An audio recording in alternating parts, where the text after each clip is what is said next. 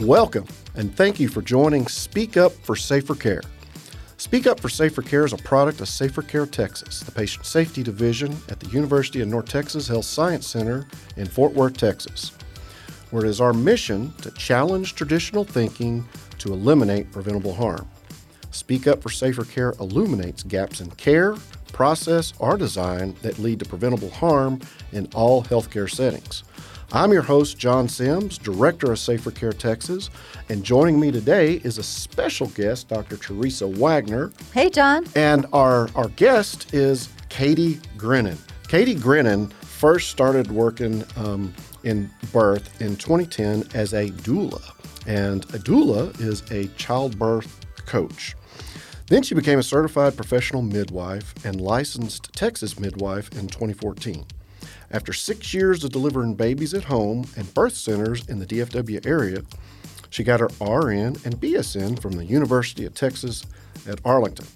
She is now in her second semester studying nurse midwifery at Texas Tech in Lubbock, anticipating the completion of her MSN in the summer of 2023.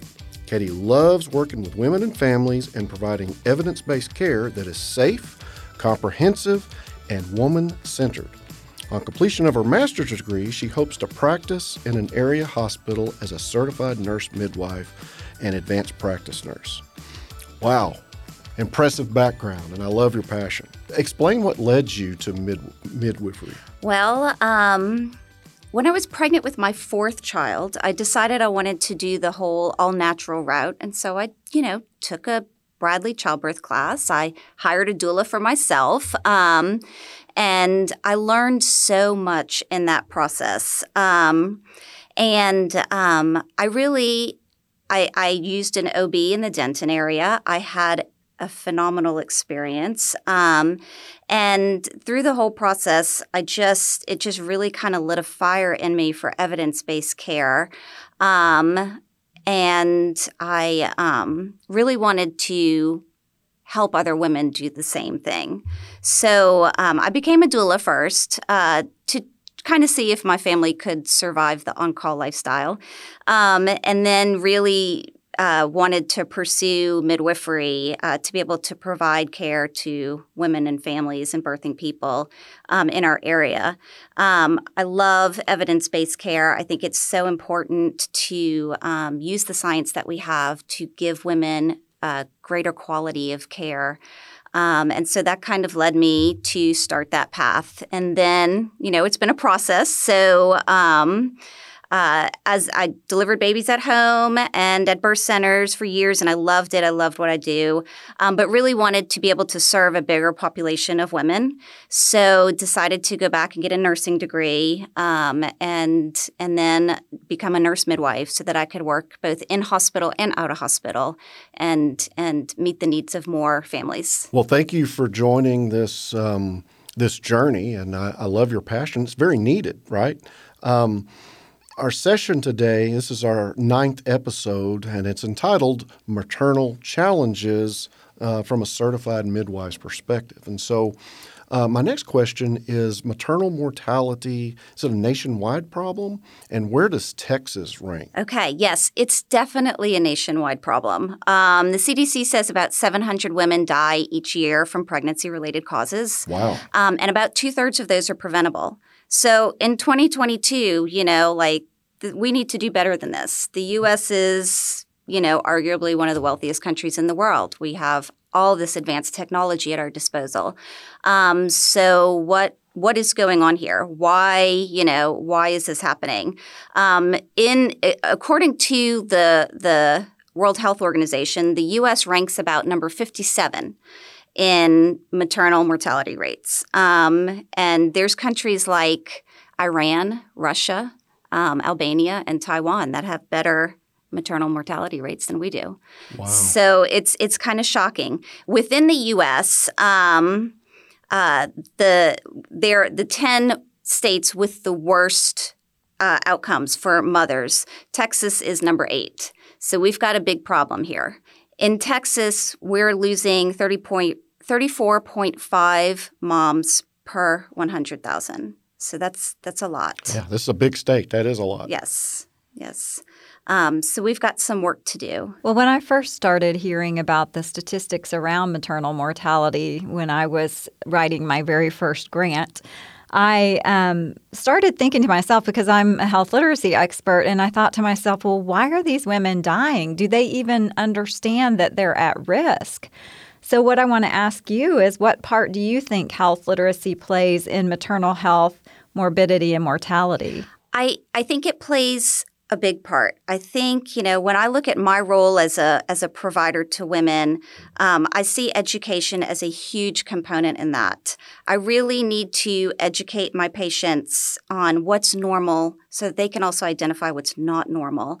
And then continue to a big part of our appointments is dialogue about what to expect, red flags, warning signs, these kinds of things that can help women identify, when they need to reach out, and then making sure they know that they can reach out. They can reach out and they can call their provider after hours if they need something. They can go to the emergency room if something is wrong, making sure that they know that we're accessible to them to meet their needs. Yeah, and they need to be sure that they tell us that they recently had given birth, because many times women show up at the emergency department and don't say that, very important piece to their care, and then they don't get the treatment that they need, and it ends up catastrophically. Right. So as a part of my research on health literacy and new moms, I developed an app called What About Mom? Have you seen that? I have seen it. I've looked over it. Yes, I think it's a great resource. I think, I loved especially the piece on postpartum hemorrhage, having there's pictures in that app which show you what is a normal amount of bleeding. This is so important. Hemorrhage is, according to the statistics that I've read, the number one killer of women postpartum. So it's a huge problem. So knowing what to expect, what is normal, what is not normal, when to seek care is a huge component to that. Yeah. So do you think moms often overlook or providers underplay postpartum symptoms that might be detrimental to their health? Yes. I think sometimes, yes, both. I think, I think that a lot of times, especially when you're in a big practice with a lot of doctors, and it feels kind of distant. You feel kind of distant from your provider. Sometimes you see different providers at different visits, or your main doctor may not be the doctor that delivers your baby, or you call the after hours line and you don't get the person who has been seeing you for your prenatal care or postpartum care.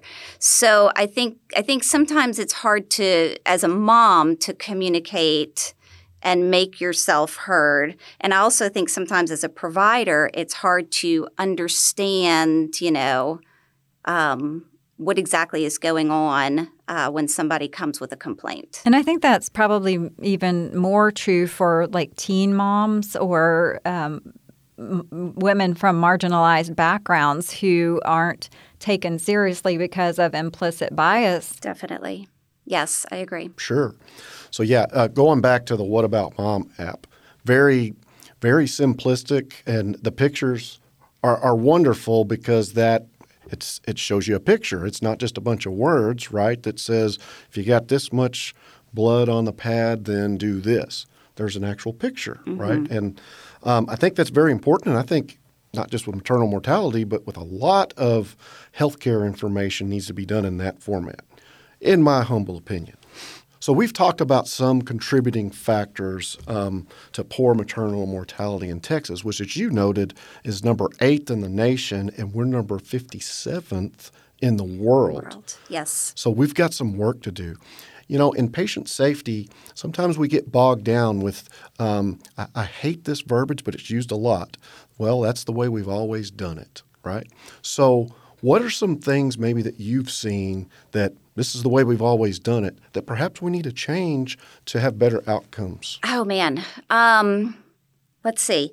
Well, for starters, I think we need to really challenge our practices when they don't line up with, what ACOG says and what our guidelines say. So for our listeners, what does ACOG stand for? So ACOG is the American College of Obstetricians and Gynecologists, and they put out a bunch of protocols, they take the evidence and they give us some standards that we can follow.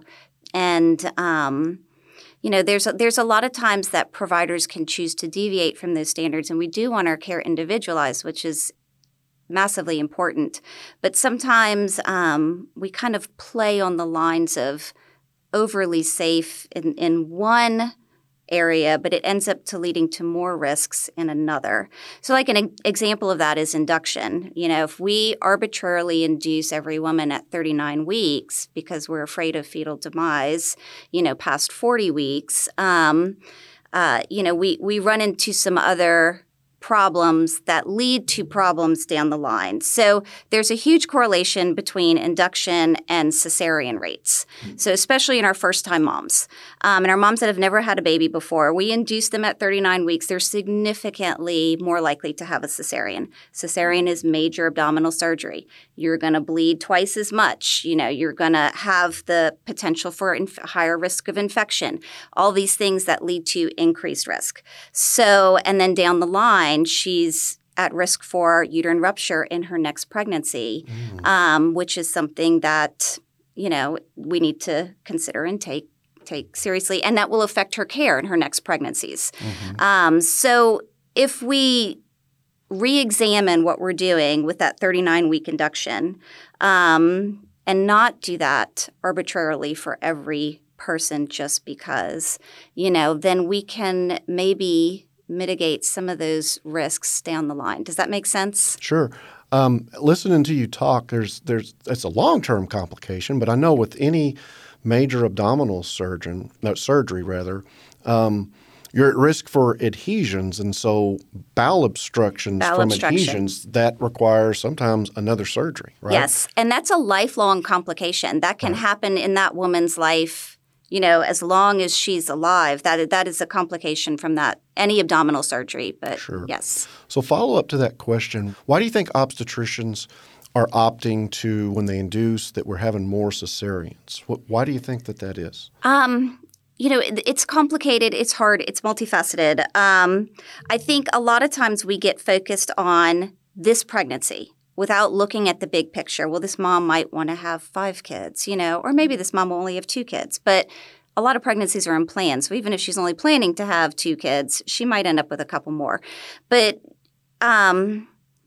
I think it's really easy to get focused on this pregnancy and this baby, which we want to have a good outcome with. And so looking at the big picture of this woman's family planning and life is a little bit more remote. But we also have risk factors affecting this pregnancy. And we need to address those too. I mean, if there's a good indication for an induction at 39 weeks, then that's what we have to do for sure. But if there's not, and we're just doing it because it's arbitrary, then that's what I'm saying we really need to rethink. Do you think that the low access to care, especially in rural or remote areas, plays a role in maternal mortality in our state? Especially, when we talk about best practices, many of those, if they even have healthcare services, are small and have limited resources. So they may not have extra blood on hand or, some of the things that are necessary to save a mom that gets into trouble. Sure. And I think, when we think we can control when and how birth takes place, which is a lot of our planned inductions and scheduled cesareans and stuff like that, we feel like we can be a little bit more prepared for those unknowns. So that's a factor to also consider. But yes, there's a lot of rural communities that have very limited access to good pregnancy care. And I think that's something that in the state, nurse midwives can really step into that and help fill that gap a bit. Yeah, I think that's great. I really do. The other thing that I'm thinking about is with the pandemic, we've got healthcare worker shortages, providers, nurses, everybody, right? Yes. And so I have to wonder if in the past or even in our future, could induction leading to cesarean births, could that be kind of an answer to a scheduling problem for the provider. The provider is available during this time. If we can do it in a, quote, controlled setting, then we can, you know what I mean? Do you follow what I'm saying? Yes, I do. And I think that that's a big part into why we're doing some of these things. So suppose that there's moms listening to this right now. What advice would you give them to empower them to prevent a poor outcome in their childbirth? What I tell my moms is that I want you to take ownership of your care. Your pregnancy, this is your pregnancy. This is your body. This is your baby. I want my patients to play an active role in their own care. And I think that that's so important. If you don't understand something your doctor or midwife is telling you, then ask for an explanation. Be involved. Make sure that what they're recommending to you is something that you feel like you can really do. Your choice in provider matters. You really want to find somebody that you can trust, who listens to your concerns, who treats you like an individual. I think preconception counseling is really important, especially if you're going into pregnancy with known risk factors. Anything you can do to mitigate any of your risk factors is massive at setting yourself up to have a low-risk pregnancy or as low risk as possible. It's definitely a whole health model of maternal care, which is great because that's what we want, is for people to be engaged. And after birth, that's why we created the What About Mom app, is so moms everywhere, including rural areas and with low health literacy, would be able to potentially save their own lives. Yes, certainly. Definitely. And to follow up on that, in our episode 5 and 6, we had Ray Gonzalez on, and he's a nuclear power expert. And I'm a huge advocate for patients not being called patients or clients or customers, but partners in their own care, right? What he did before any of his family members have surgery is he calls a huddle with the whole team there. And one of the questions he asks is, if there is something unusual or uncertain, can I trust that you're going to stop the line and figure it out before you proceed on? And in the example that he shared, his medical team was all about that, right? Because they had gone through that training on human performance, and so they knew exactly what to do. But I just question: our partners in care, do they have that? Do they feel empowered to do that? Do they feel empowered to say, "Hey, we're all in this together. We're on the same team. I'm getting ready to be put asleep. I just want to make sure that you're going to stop the line if something goes wrong." Definitely. Yeah. And I think also, like, there's you can't underplay the role of just lifestyle modifications. Quit smoking if you're a smoker, or at least reduce the amount of smoking that you're doing. Exercise. You don't have to do anything complicated. Just walk 30 minutes a day. Eat a variety of foods. Eat healthy. Skip the Cokes, those kinds of things. Those little changes that we make in pregnancy really go a long way. We're growing a baby. We're also growing a placenta. We're also growing a uterus. The uterus is going to grow exponentially during pregnancy, and it's a muscle. And I tell people, just like we see these Olympians and they eat a nutrient dense diet so that they can perform at peak level, we want our bodies to perform at peak level during pregnancy, so we have to feed it well. And it doesn't have to be complicated. It doesn't have to be expensive. Just basic, good variety, eggs every morning, milk, just the basics, some vegetables and whole grain, and keep it simple. That's great. I love your analogy of the sports player, because you are. I've had 2 children. It is like running a marathon. Yes, definitely. And so we have to train for that. Definitely. But, we also have to reach out to marginalized populations that don't have access easily to nutritious foods, and it's true. Develop programs that can reach those people. But we know that African Americans tend to be a marginalized population that has the highest risk of maternal morbidity and mortality, or having bad outcomes from birth.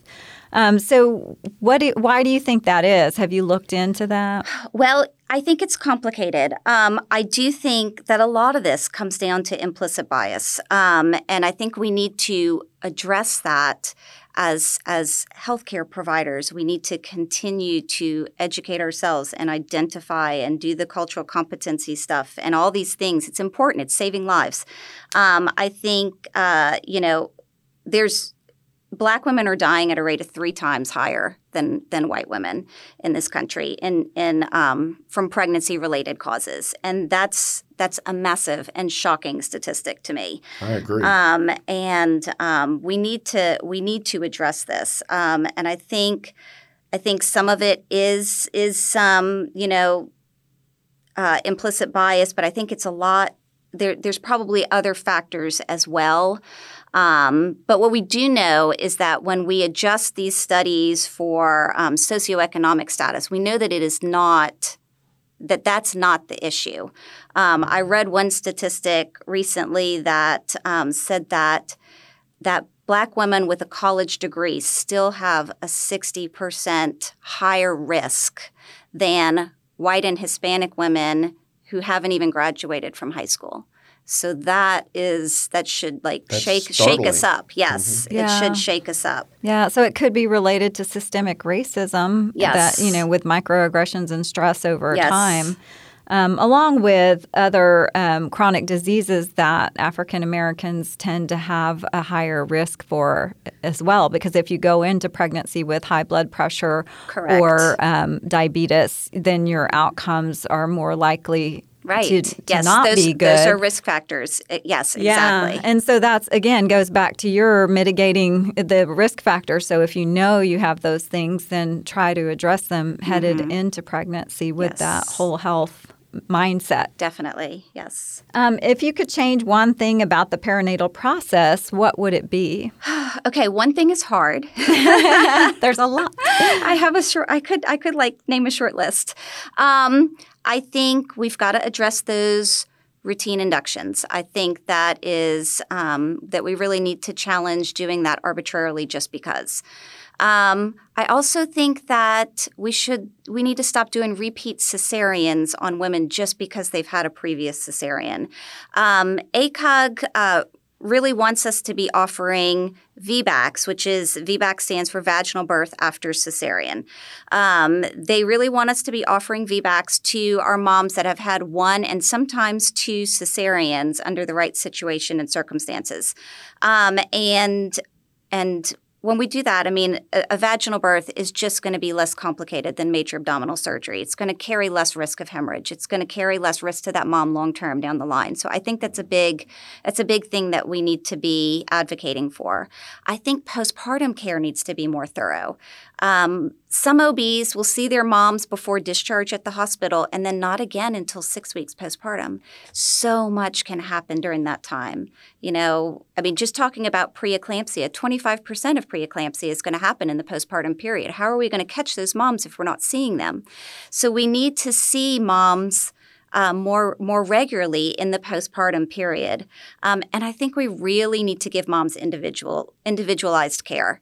I think that that's so important. Every mom, we talk about these standards and these protocols, and they're great, but how we apply them is the art, right? So we need to look at that woman as a whole and all of her risk factors and her lifestyle and her family even to some extent, and really see what we can do to customize care for each of our patients. Does that make sense? Yes, it makes perfect sense. In my research on health literacy, what we found was that each woman would get a different discharge instruction. And so they might cover, high blood pressure or the potential for strokes, but then they didn't cover if you have swelling in your legs, it could potentially be a blood clot. And so there were all of these risk factors or things that they should be monitoring. Again, why we developed the What About Mom app that would help them get through that 6-week period of time, hopefully identifying what's going on for themselves and seeking emergent care if needed. Yes. Well, thank you, Katie, for sharing your knowledge and expertise today, and thank you for listening. Speak Up for Safer Care is a product of Safer Care Texas, the patient safety division at the Health Science Center in Fort Worth, Texas. We'd like to thank our technical producer, Rob Upchurch. We are calling you to action. Speak up for safer care If you are a healthcare worker, counselor, subject matter expert, former patient, or caregiver, and have a patient safety story, Safer Care Texas invites you to be our next guest. Please contact us through our website, safercaretexas.org. Also, follow us on Facebook, Twitter, Instagram, and LinkedIn at Safer Care Texas. We'll talk again next Wednesday. Thanks again for listening, and as always, speak up for safer care.